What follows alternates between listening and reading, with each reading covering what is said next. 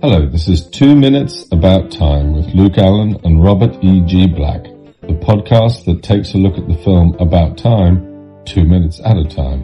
I am Richard Curtis and I hope you enjoy it. And if you don't, well, you can just travel back in time 2 minutes and listen to something else. I'm one of your hosts, Luke Allen. I'm joined as always with my co-host Robert E.G. Black. Hello. And with our special guest for this week, my former film teacher, Kate. Hi. I guess I've already introduced you. I normally ask the guests to introduce themselves, and I've kind of done that anyway. But is there anything you want the listeners to know about you, I guess, and who you are? Probably not, actually. I don't want to bore them any more than they need to be. So, what was your first experience with the film About Time? I watched About Time probably about 3 years ago and sobbed most of the way through it. I'm not a massive rom-com fan generally, but there are some amazing ones out there.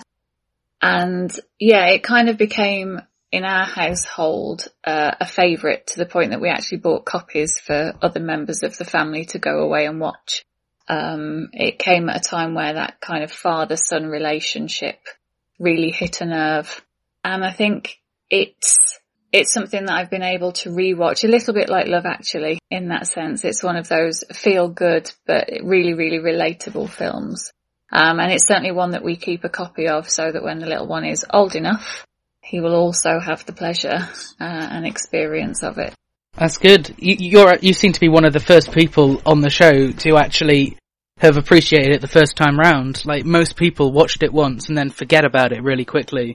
And then as soon as they watch it again, it's like, oh yeah, this was good. And they just, so it's kind of weird like that. So today we're looking at 91 and 92 of About Time. And we open with Kit Kat in hospital after the crash and after Tim has decided that she needs to sort her own life out rather than him getting involved. And Robert, you were talking for the last couple of weeks about your theory that there isn't actually any time travel in this film at all, and that it's a psychological way of sorting out that problem. Yeah, and Tim's taking Kit Kat back. Definitely works here. Really might as well just be in her head, because it's like, imagine what you would have done differently, now do that. Because now it's just reset to the present anyway. Kit Kat says, really, which is in response last episode to the question, to him mentioning how Jay has had a crush on her. Tim says, yeah. She says, weird. Thinking of asking him to dinner, are you free? She says, might be. Might have to freshen up a bit first. And Tim says, yeah, you look shit. And that's where this scene concludes. So, I mean, I guess before we go into the house, which is where the majority of this minute takes place, are there any sort of final thoughts on Kit Kat in hospital on this whole exchange? Well, from you, Kate, I would be curious what you think of the whole Kit Kat, like him trying to go back and fix her life, because we've had 2 weeks to talk about that. Mm. Yeah, I hate it. Robert likes it. So this is... Yes, I love it. No, I think I really like that kind of perspective on it, actually, that kind of visualizing for the spectator the internal dialogue that somebody would have, the hindsight that if you had the opportunity to go back, you would do it this way. I quite like that. I hadn't thought about it in that sense, actually. Very much watched it as in an ideal world, would you even do that? And then start to compare to other things like, take a darker turn on Butterfly Effect and other things and how it always impacts in some way. But you don't see that much here. So actually the internal dialogue makes perfect sense. I think what I really like about this scene, it was quite a nice one to start with, because I thought in about 25 seconds, it kind of just had a little snapshot of that really British comedy, kind of rom-com, the dry wit, sense of humour, the people that you love telling you that you look shit, you sticking your middle finger up, and actually through facial expression, through the shots, through gesture and very, very minimal dialogue, it was a real snapshot of British family life. And that kind of, yes, things are shit, but chin up and I'll take the piss out of myself. Am I allowed to swear? I'm so sorry. Yeah, well, some we bleep, some we don't. We see how it goes. It's fine. I generally tend to avoid it. Sorry, you're a former student. That's awful.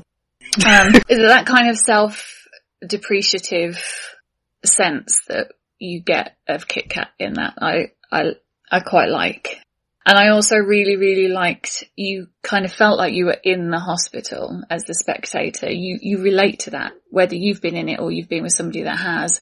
You know, the diegetic sound, you can hear the beeps in the background. There's the kind of little bits of kerfuffle muted, as it makes it very, very real. And the shots are, you know, I think it was a good choice for them to have filmed in a real hospital as well. Like, this isn't a set. They just took a room in a hospital and filmed in it. I think you can feel that because you've got that noise and that. Yeah, right down to, you know, the props. Your blue and white NHS stuff, your hospital gown in terms of costume. But there's a little bit where, you know, you just see a little bit where she's taken the Celebrations tub of chocolate off the hospital table. And for us, it's either grapes or it's Heroes or Celebrations when you go and see somebody in hospital. And I thought that was a really, really nice real life touch. You know, the mechanics of it all was there, but not to the extent that it was like an episode of House. You know, it didn't detract from the characters in any way. So yeah, I mean, we go straight after that into Mary and Tim's home where Joanna's looking after the child. And Joanna is very glad that Mary's back because she said it's been a total nightmare. And Tim says, I know, it's all fine. Anyway, where is she? She said, it's the single worst night of my life. Where's Posey? And obviously Tim's so excited to see Posey because he's last time he went to see Posey, it was a different child. So he sort of has to... Oh, are we assuming, Robert, that this is the first time he's seen Posey since the child swap? I don't think he would have stayed for days at the hospital without checking on that. But for the movie purposes, the feeling is the same. It's the first time we've seen Posey, so it's still that. And we see that it's the same Posey. They didn't do a third kid. Yeah, it's very surprising that Tim, as we discussed before, somehow manages to go back in time to stop himself from going back in time and saves that. Yeah. And the question of that then opens up the whole series of stuff later on with why he can't go back and see his dad if he doesn't then stop himself afterwards from going back and seeing his dad. I don't know, it's just... This is the main problem. As I said, I love this film, but the main problem I have with this whole thing is if I feel like it brings up more questions than it answers. I think that's quite typical. Well, maybe he doesn't remember the thing he erases. And it's quite typical of time travel as a theme, I think. Yeah. You know, you can watch any film with time travel in and pull it apart, and people love to do that. You know, you go to the deep undergrounds of Reddit or scroll down far enough on IMDb and you will find 101 things that are wrong with any time travel movie. So I think you kind of have to suspend disbelief. It's there, it's a thing, and, you know, in context I can kind of forget the little bits like that, I suppose. Because as a whole, it does what you want it to as an audience, I think. And I think it is one of those things where it's like, what would be the point? I mean, obviously when we're dissecting it here, it's different. But if you watch the film and you decided to fall apart, yeah, it would fall apart in pieces, but then you've just ruined it for yourself. Like, it's a time travel film that's not about time travel. So why get caught up in that, I guess, is the main thing. You don't approach it as a science fiction. Yeah. Which I know is kind of ironic because we're getting caught up in that, but we have done weeks and weeks of praising the film. Except Ewan McIntosh, Big Keith from The Office, he came on and hated on the entire film, so that was fun. Yeah, so Tim says, where's Posey? And Joanna says, how is his sister? She's okay. And then we have Tim, finds Posey and goes, there she is. Hello, darling. How are you doing? And it's odd here, really, that, Richard Curtis commented on the commentary even, that, you know, when he's so excited to see Posey, she's really upset. And obviously that he said that wasn't, you know, a deliberate decision, it was just the baby happened to be crying at that point, and they can't really do much about that. I think it really works. I guess it's realistic. I think it really works though, and I think it was dealt with really well afterwards, because the contrast between this screaming child that, you know, and we don't see the character that obviously greets them at the door and it's the worst night of her life. We don't see her face at that point. We see her from the back. She is not important, but what she's got to say about the child is. and then her dialogue fades off and we don't follow her, we follow him to his child. And there's this whole daddy-daughter thing, despite the fact that she is, as described, currently being a devil child, probably teething, crying the house down, and it's chaos, but he's blinkered and he can see through that because it's daddy's little girl. But then I think that works really well against the next bit where he's on the floor playing with her before it goes to let's have another one, because then it's total calm. It's calm and it's serene, and you see, she's sat at the table. And I think that contrast, it's all of a sudden he's got this moment of peace and he's got this little snapshot that he wants life to be like. And it's, let's have another one. And I think if you hadn't had that awful screaming, crying child before, that moment wouldn't have been quite so well received. So then we do have Tim saying to Mary, let's have another one. Which I think is possibly even talking now about like his less reliance on time travel, because this is literally, days after he found out that once he has a child, he can't go back before then, and he's willing to give up the past year like that. Mm. Which Mary, of course, responds with, oh, screw that. No, that hurt, and I got fat, like fat. Yeah. And I do like Tim's, it feels really realistic, his way of incorporating Posey into it and saying, got a little bit fat, didn't she? Tell mummy you want a sister. And it's yeah. It's such... It always surprises me how real this film manages to get, like, because I feel like for the most part, characters like Uncle Desmond are just there, and you'd hope you don't know an Uncle Desmond. Mm-hmm. Although, as Robert said, if you don't know an Uncle Desmond, maybe you are the Uncle Desmond. Yep. But it's for the most part, these do feel like real, genuine people that you have experiences with, and I think that's one thing that Richard Curtis is really good at doing in just writing real people. Like, I love the film he did with Bill Nighy that's not as well known, called The Girl in the Cafe, which is one of his only solid drama films, but it is so powerful because all the characters in it just feel so raw and so real that I think people often talk about Richard Curtis looking at Notting Hill and Love Actually and that sort of thing, and say that he sort of romanticizes Britain, say he's got his own sort of upper class image, and yes, it obviously is an upper class perspective, but still there's just... everyone feels like someone you know, and I think very few writers can capture it as well as that. So, Robert, and Kate, have we got any concluding thoughts on this minute? We haven't talked as much about visuals, I guess, Robert, as we normally do. Mine is a visual note that bugs me, because by the stairs, there's this weird corner that has what looks like stones just sticking out of it, and it looks really dangerous for people with a kid. Or dangerous for everyone. It's next to the stairs. Yeah. I've fallen downstairs. You don't want sharp things nearby. There is that kind of rustic chaos in the whole house, I think, as well. You kind of, there's a focus, I think, in the kitchen before they're calm and sitting down and playing and having the shall we have another one chat. The washing up is all in the sink, and then after, when she's sat down with a cup of tea, you've got the colander washed and on the side, and as they come in through the front door, you've got this lovely kind of high key lighting, light airy space, but then actually the furniture is really rustic, the kind of thing that you'd snag your cardigan on every time you go past. And then I look at her costume and think she wouldn't last in that house a week with that furniture in that place. I don't know if you call these a split level in Britain, but I think this is literally the first split level house I've ever seen in a movie set in England. I didn't know you had those.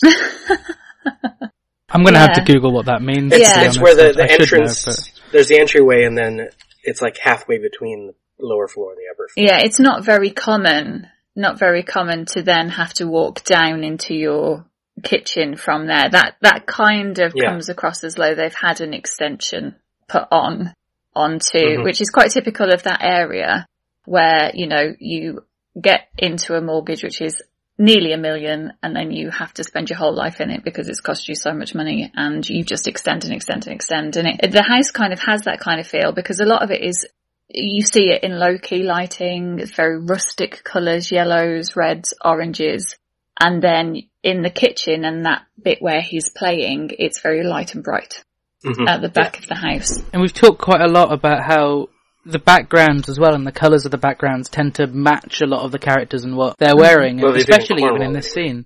Even here, like Mary's grey matches the sink behind her. Posey matches the wall behind her and Tim matches the curtains. I think it's an easy way of us feeling at home with these characters to know that they're makes you comfortable. Yeah, they belong here. Comfortable as an audience. Why Desmond and Kit Kat stand out so much. Sorry, what were you saying? I was saying, no, they do. They blend quite nicely. The colour palette is one that allows you to be comfortable as an audience, but it also allows you then to spot the flags in characters where you shouldn't necessarily be comfortable, or in situations where you're supposed to feel uneasy. I noticed in the bit before in the hospital as well, you know, the dark blues and the grey and the black, kind of the outfits blend. They don't take away or detract from anything. And the outfits in the home kind of complement. They're quite muted and understated, as if it's focusing on the people and the situation, and it doesn't want to detract away from that too much. And it makes things like Mary's wedding dress stand out. Because it's one of the only times someone wears red in the movie. Yeah. And it draws your eye to that scene. Yeah, weirdly, the only other scene we can think of where someone wears red is Mary in the scene straight before. Yeah, it's straight into 92. Mary just responds to Tim's comment saying, "No, tell Daddy you're happy being an only child." And we've got this beautiful narration that he gives, which is, it's nice to have the narration back again, because it's some parts of the film it's really present, other parts, like, Robert, did you say it's like 40 minutes at one point that we go without there's a 40-minute stretch without it. Which, I mean, you don't notice, but there is just wonderful. I guess the narration is mostly just in a passage of time, isn't it, more than anything? There are points where it isn't, but for the most part. And Tim says, "Fortunately, we are young and careless, and it wasn't long before there were 4 of us." And I do. I like that he uses the present tense. Yeah. Because he doesn't in his narration most of the time. He says, "We are young and careless."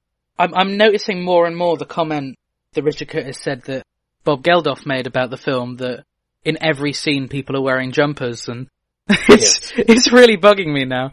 It's nice character-wise, and I do love this shot that we have straight after narration with Tim and Posey, because Tim's narration of Posey while they're running here is so similar to James's narration when he's playing table tennis with Tim. He's just like his father. So Tim says, "And this is incredible. Posey Lake, only 3 years old, is about to break the women's 10-meter Olympic records. They're going to do it, and here they are. They've done it. Fantastic. That was brilliant. You're so good." And Mary comments that, do we know the other child's name? No, but it's Jeff. We don't know it yet. I don't know if they ever say it, actually. But it's credited as Jeff.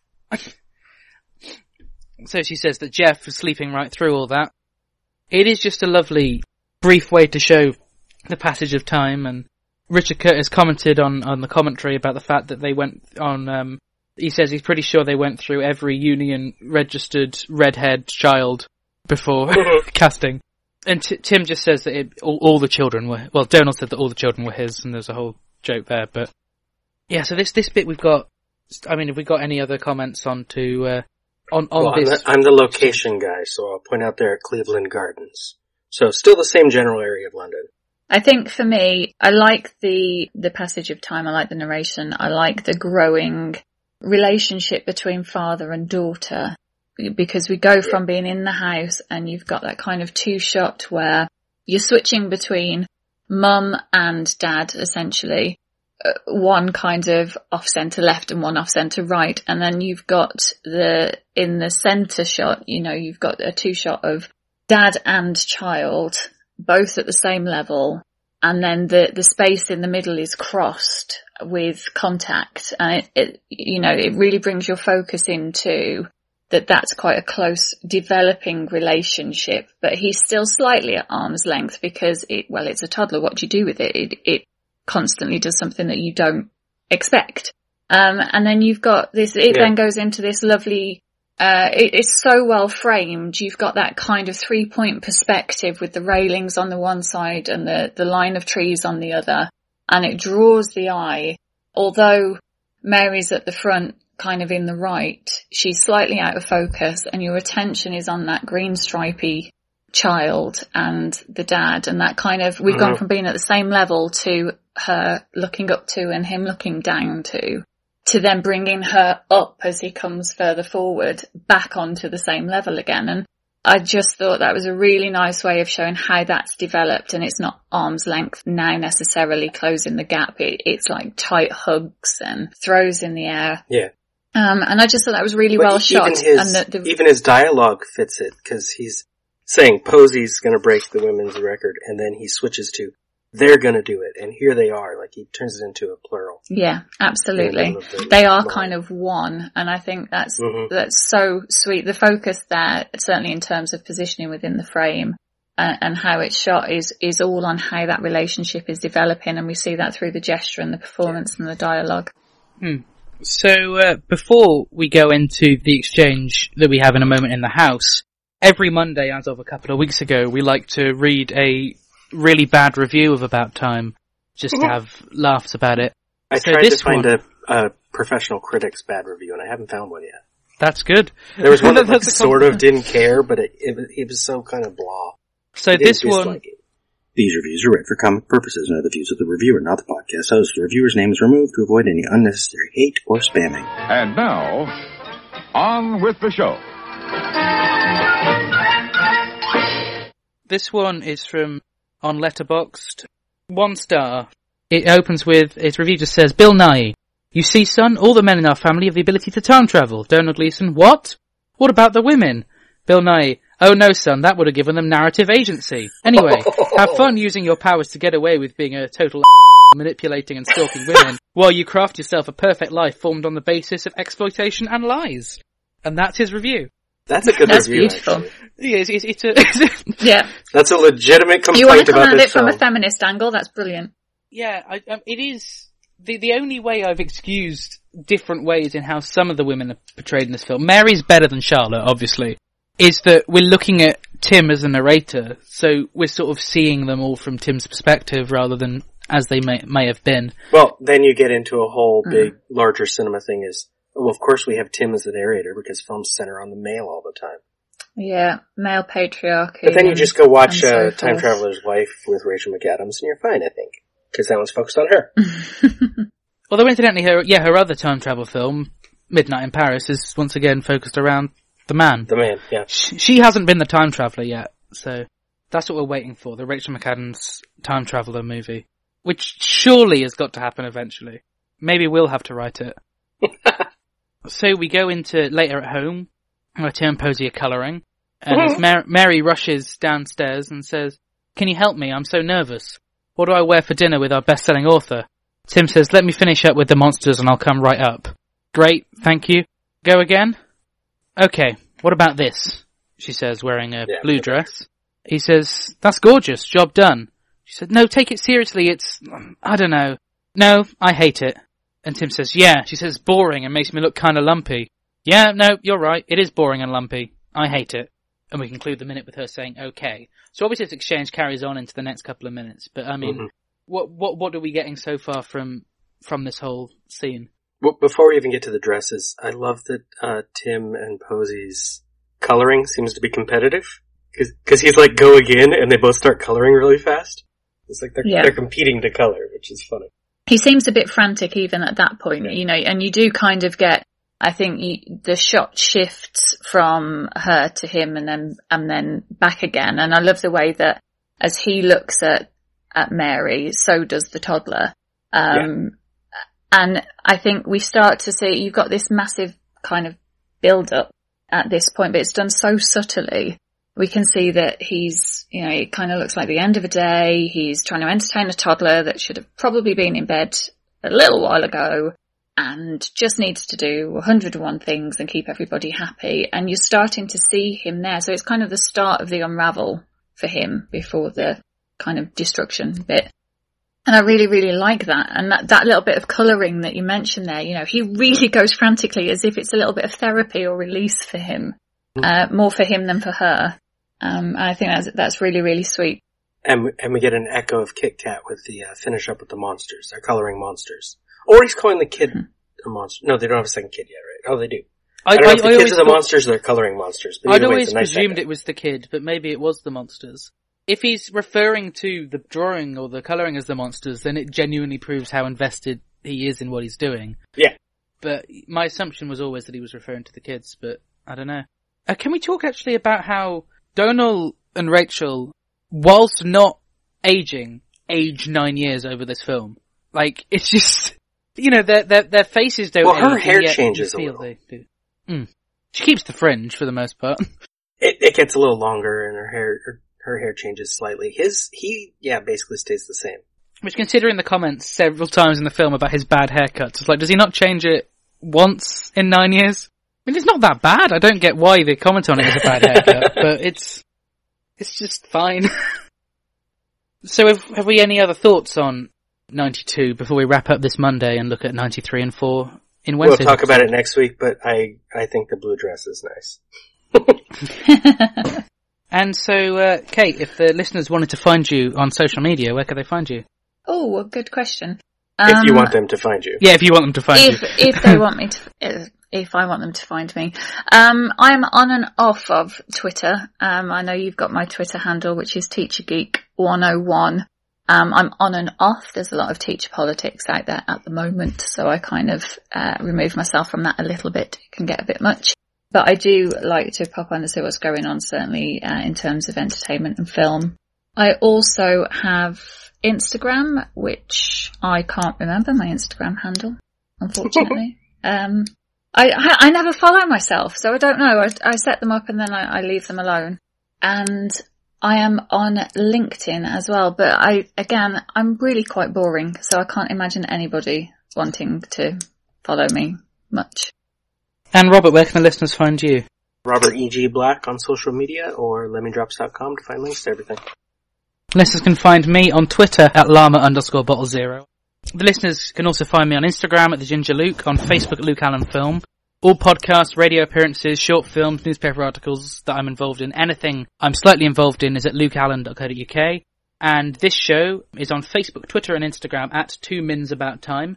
They can also join our Facebook group, The Cupboard, to discuss all things to do with About Time and this podcast in general. Thanks so much for listening. Robert, I forgot to search for interesting ways to say goodbye. Have you got any interesting ways to say goodbye today's episode? No, I already threw out my Korean one that I knew many episodes ago. I don't know any other. We'll just leave it here. There we go. That works. The 2 Minutes About Time theme is performed by Ethan O'Mahony and is a cover of the About Time theme originally composed by Nick Laird-Close. 2 Minutes About Time is a production of Lemming Drop Studios in association with Bottle O Productions.